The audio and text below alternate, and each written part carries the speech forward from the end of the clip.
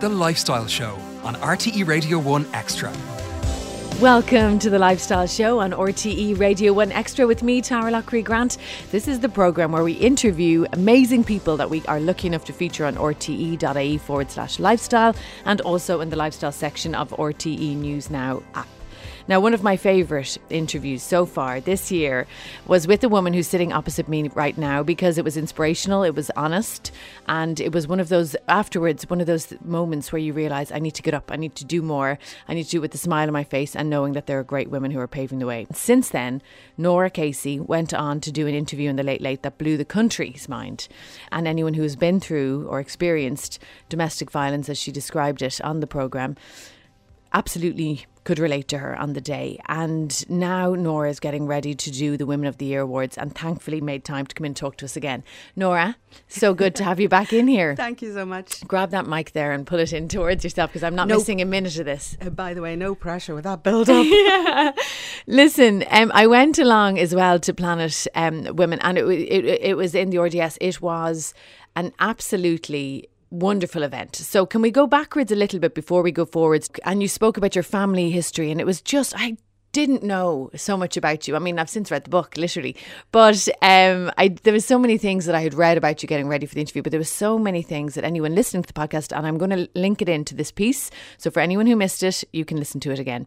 But it was just, I think, your get up and go. How self-educated you are, how much you went through with your family and your amazing parents, and then to get to where you are now. Okay, so that was really the first thing. Then you went on the Late Late. Can you tell us what happened in the interim? What made you go, I need to do this? And that's a really good question because I've actually gone back over time and said, firstly, I have to say that was buried so deep inside me. I almost had convinced myself it had happened to somebody else. It was 9 years. It wasn't something that happened over the space of a couple of weeks or a couple of months. I'm just saying that when I finally did get out of that relationship, Richard always said to me, you should never deny it because it made you who you are, and it has defined me. But I just and Richard, for anybody who doesn't, my late husband, yes, lovely man. Because again, for anybody who only got half of the story, he sounded Richard sounded like such a beautiful man, and you had many great years and times together. So this was your relationship before, and I think when you get a terrible one, I thank the Lord that I then got a really lovely one in Richard. It was a balance for me in my life. So to go back to your question, I had buried it really far inside me. And after I left Peter, who was my first husband, I lived in abject fear that I would meet him. Like I would spend all my time imagining I saw him in crowds. And he had turned into this huge, big, monstrous ogre that I was fearful of and couldn't even in my mind go back there to think about things that had happened. So I kind of couldn't believe about a year ago I started to obsess a little about it. Maybe you just described Planet Woman. I've spent my whole life saying we should be honest about our life experiences, that the only way that young people can learn from us is if we tell the truth, that we don't say, I just suddenly got plonked into the position of CEO and it was really easy. We need to go back over our lives and try and help people to understand how to find the ladder to get up it rather than, assume that they've got on it. So I'm sitting in front of women and men all the time asking them, be honest with me. And I myself am being a bit of a fraud. That's what I felt, that for 9 years of my life, something huge, something that absolutely defined me, that created the person that I am today, I had never spoken about. I never admitted it. Most of my close friends don't know anything about it. In fact, members of my family, before I decided to speak, didn't know anything about it. So it was a big thing, but it was inside me. And in order to get rid of it, I started writing about it, not to publish it, but just to get it out of my head. And then every day, it seems like the whole universe was reminding me. There were these stories coming up all the time of women in courts and people who are fearful for themselves and their children. So it was constantly reinforcing in my mind domestic violence, domestic abuse. It's a huge issue. You're not talking about it. You're able to talk about it now because he's dead. So as time went on, I thought about it. I think that, if you ask the people on the Late Late Show, the producer, as it got closer to the time, I would wake up every morning and phone him and say, I'm not doing it. Wow. I just can't do it. And every evening I would say, I'll do it. I'd calm myself during the day. And that was it, even in the live week. Did you know? And the day before he had a stand-in. So I really was, terrified of actually whether I could do it. Whether people, as it got closer, I began to think, oh my goodness, people are going to judge me. All the things that I feel about myself, why did I stay? What kind of a doormat am I? People see me maybe as somebody with the personality of Dragon's Den, or being formidable and, having the respect of everything I've done. Would I just be knocking all that down? And they'd say, well, she couldn't even stand up to that man for 9 years. I had all sorts of different things in my head. And the only touchstone I had was talking to my brothers, perhaps. My mum knew. And in the live week before I spoke to my two brothers, and it was very difficult, cathartic, very difficult. A lot of people afterwards asked me whether Dara was upset about it. Dara's my son, yes. He's now 18.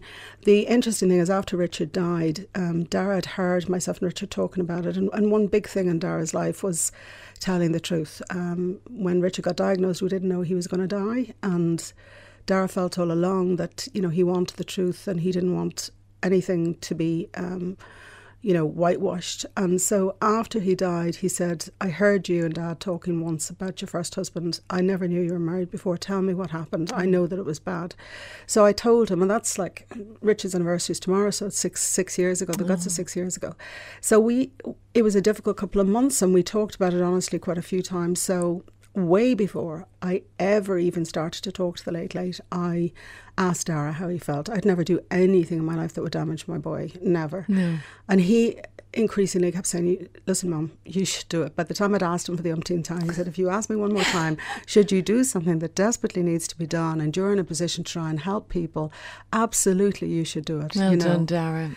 So I think there wasn't one big moment. Ironically, I was watching that, Hollywood show, Big Little Lies. Yes. And I had one evening sat down and said a little bit of, brain candy, chewing gum, watch this. And I was surprised how caught up I got in the Nicole Kidman story. And that kind of behaviour that she was going through I had echoes of it in my mind that, I was sitting in front of somebody saying, sure, it happens in all marriages. He's a lovely man. He's my best friend. Constantly making excuses and in part blaming myself as to why I would allow him to, I said something at the wrong time, that's why he slapped me. I did completely the wrong thing, that's why he beat me up, so I was constantly second guessing myself. And one of the only people I ever told after I left him, a very good work colleague that I felt I was reasonably close to. When you're in an abusive relationship, you tend to be distant from everybody, including I was quite far away from my family. Because you're hiding everything the whole time. Yeah, and I said to her, I've left him. And she knew him. We'd been out on occasions together with her partner, and she said, why have you left him? And I told her a little bit about what had happened and how he had beaten me up and, the difficulties of what was happening behind the closed door. And her reaction was immediately, what on earth did you stay with him for? I mean, what's wrong with you? If any man lifted a hand to me, I'd be straight out the door. And why did you stay there? I felt belittled by it. Then looking back over my own behaviour, thinking she's right. I go back to the fact that it's kind of a double abuse in a way, because not only are you going through it, but afterwards you're plagued with the idea that it was you, and not helped by a lot of time in society. People said there's a pair of them. Yeah, there's a pair of them in it. There's two sides to every marriage. It's taken me quite a while to accept that actually sometimes there's not two sides. Yes. That when somebody uses physical violence, it's never okay. It's never okay. No. I think you are never to blame when there's physical violence. And I've been surprised. I think I did it not thinking about what the aftermath would be. Not at all. I was just constantly thinking, could I actually get through that moment? Could I actually talk about it? And I know I wasn't as articulate as I would have wanted to be. I was very upset talking about it, because if you don't, there's one thing, when something terrible happens to you, it's quite hard to relive it. And then over time, you talk about it so much, it becomes okay. But that was the first time I'd really spoken about it. And no, I was it's still raw. I watch you in the Late, okay, having sat this close to you only a little while before that. I'm looking at you now, and when you're talking about it, your heart, you cross your hand across your heart. You're protecting. It's amazing what you did. You can't underestimate what you've done for women, for us who have, any of us of women across the country listened, or anyone who heard it across the world who has gone through anything similar, to see someone who we admire in public life coming forward in openness, and to your son as well for enabling you to do that and encouraging you to do it, and for you to do it. It was hard. I think I would say it was the hardest thing I've ever done in my life, outside of leaving him, I guess, which was the big moment in my life. But how did you do it?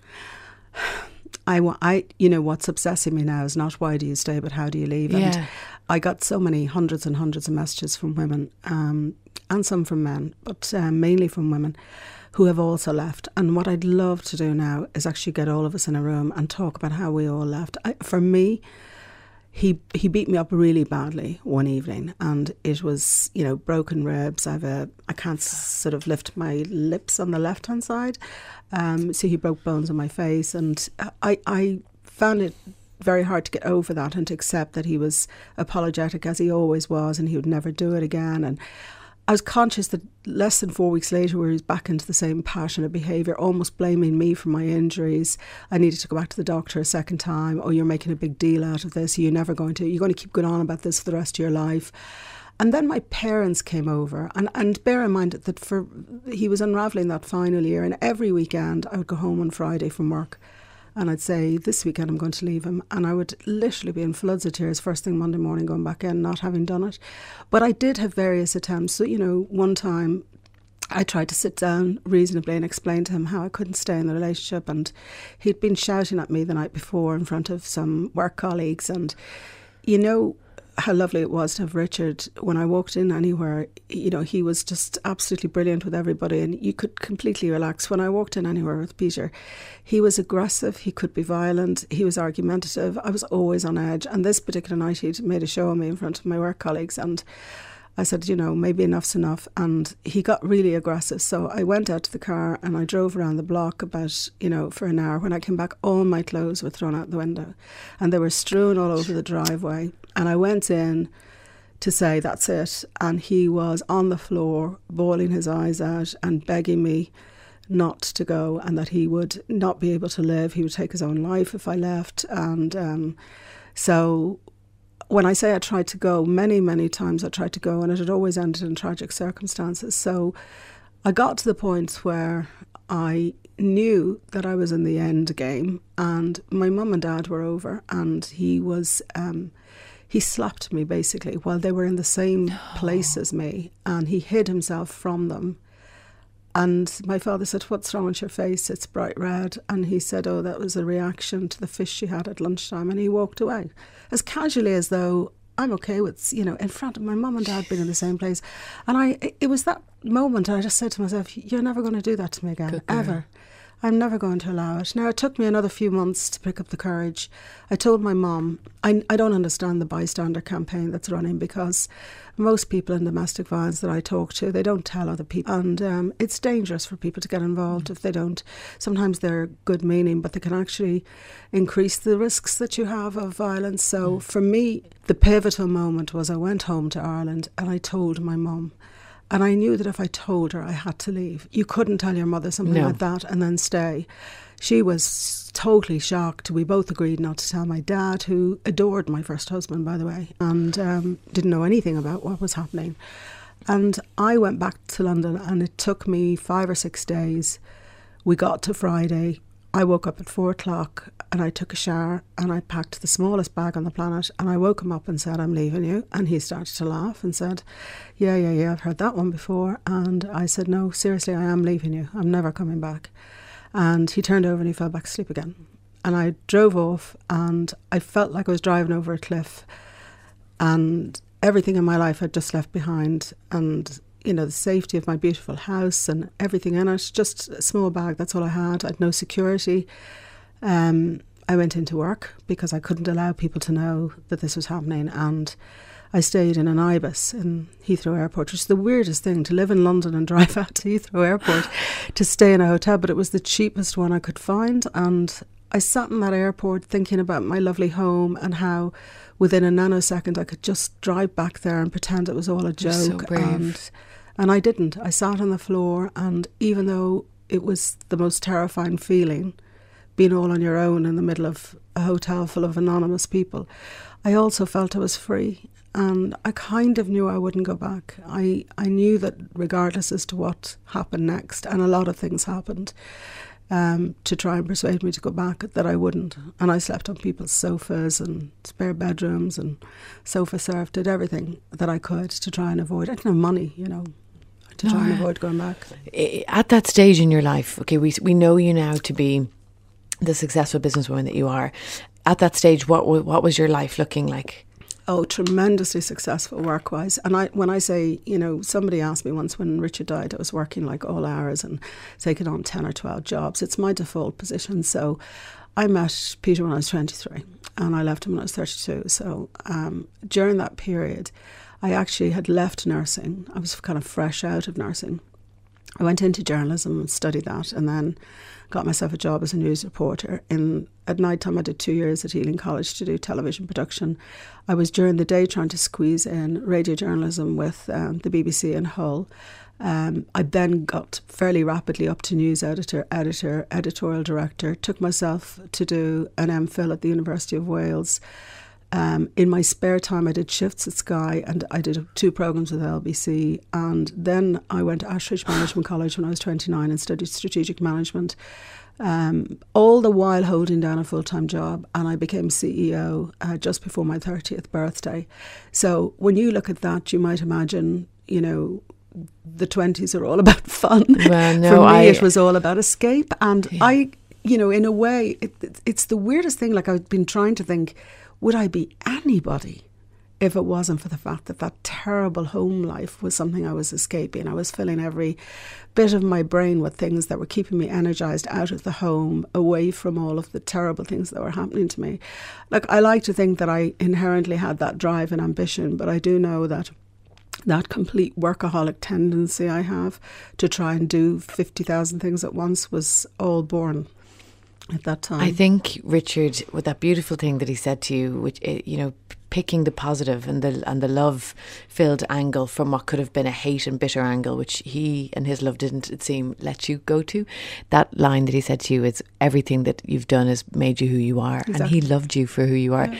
And you felt blessed having that relationship after the horror of the relationship with Peter. It's so true, Tara. When he said that to me, the reason I repeat it is I remember it so well because I felt so bad and really felt that I was, the only thing I can say, very diminished by the whole thing, fearful, a coward, afraid. I was still afraid, very afraid when I met Richard. And when he said that, I just understood that all the bad things that happen to you can actually shape you as much as all the good things. And even though I would airbrush those 9 years out, and I did successfully until recently, they actually do contribute to who I am, to every part of me. And I don't like to think about it, but it's true.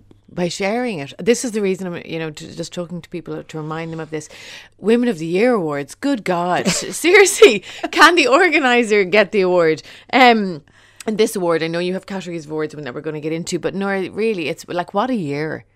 And I do think, just to swear from where I was talking to you about. So when I came back here first in 2000, we're on our 17th year. I said, does anybody in Ireland do Women of the Year awards? And they all laughed and said, no, we don't have enough women. And I think because of what had happened to me, I felt very strongly that we should be holding up women who do really well, and we should let young women know they could be like that. I think I've said many times, when I was growing up, I didn't know what a businesswoman was because I'd never met one, and I had no role models to imagine myself being a kind of an entrepreneur or a businesswoman. It just wasn't there. It didn't happen.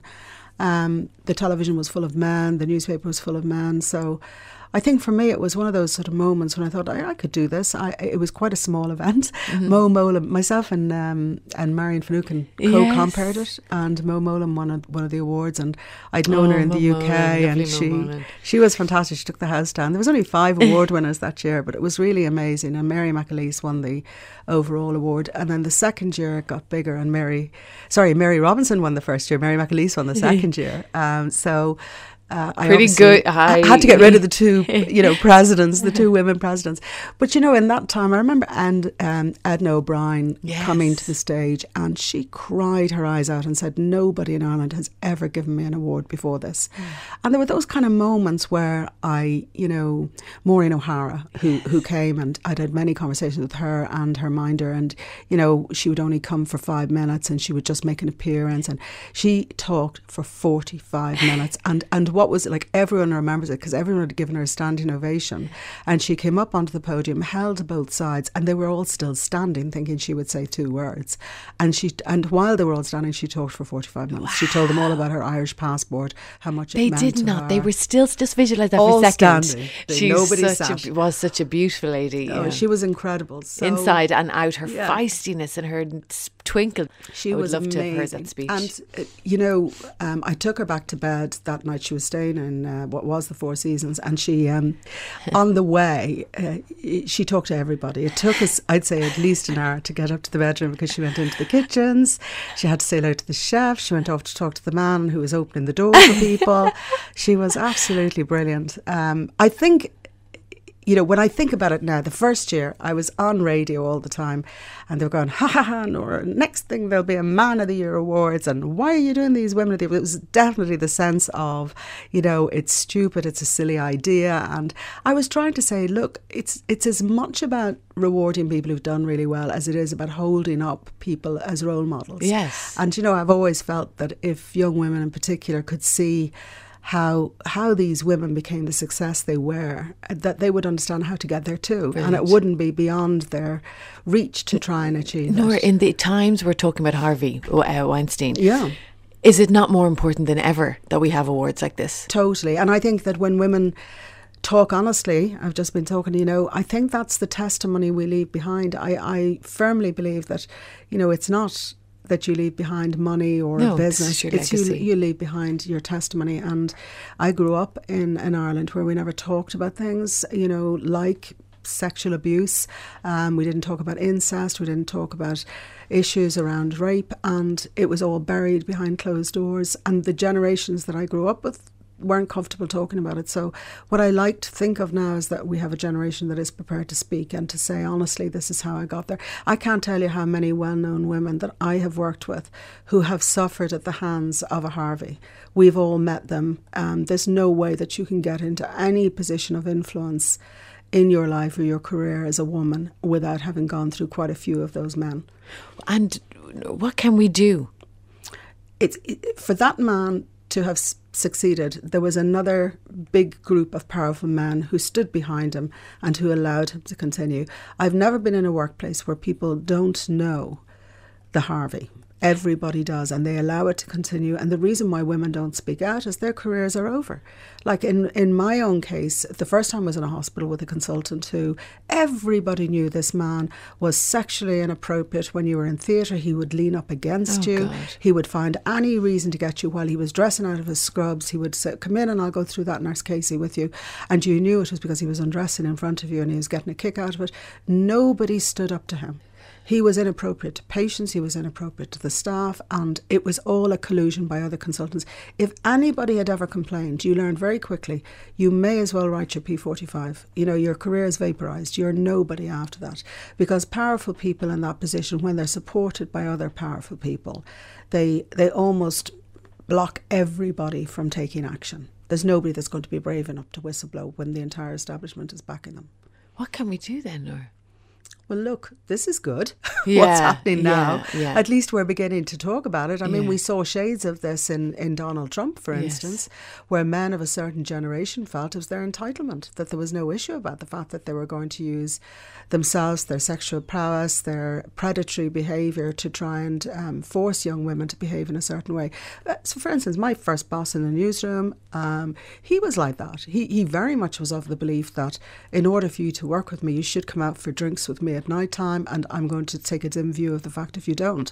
And when he was sexually inappropriate, or he was touching you on the back of your neck, and he was, just feeling you in ways that you were uncomfortable with, you suck it up. You don't say anything, because if you do, you're gone. This is why now, as you said, this is good because you Pivotal know what? moment. It's Yeah. very important, and he can't hide behind a political wall. And the great thing as well is that the more we talk about it, the more we let those lecherous people acting inappropriately know this could be you. Whatever you could be caught. about him and his heinous and abhorrent behaviour, like, I really feel that board deserves to be fired because they allowed him to do that. So it never happens that one individual can behave like that. Well said. It takes a big wall of powerful people behind them to allow them to do it. Exactly, and especially if they were involved in those cases of silencing other women. Yeah. Now, not red carpet at the Women of the Year Awards on the 28th of October in the Burlington. What colour is it going to be and why? It's going to be purple carpet. Well, October is the month for domestic violence awareness. It's, you know, do you know what happens to people? I hope it happens to people. Well, for me it does.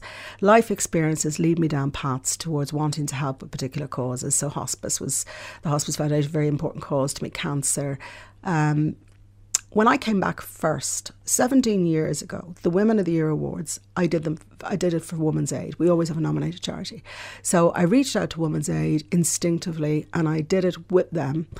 And you know what's terrible is afterwards I felt people might think that there was an association that I had with Women's Aid, and I moved to another charity in year 2. Now, we always moved charities, so it wasn't a big issue, but I felt that myself. So I thought, this year of all years, when I have finally, you know, said everything that I wanted to say, I would like to help other women in my space, and myself and Margaret Martin, who runs Women's Aid, have agreed to try and help young women. My whole thing is about Women's Aid is a fantastic charity for women who are fleeing for their life, who are at the end, who are in crisis, who need refuge.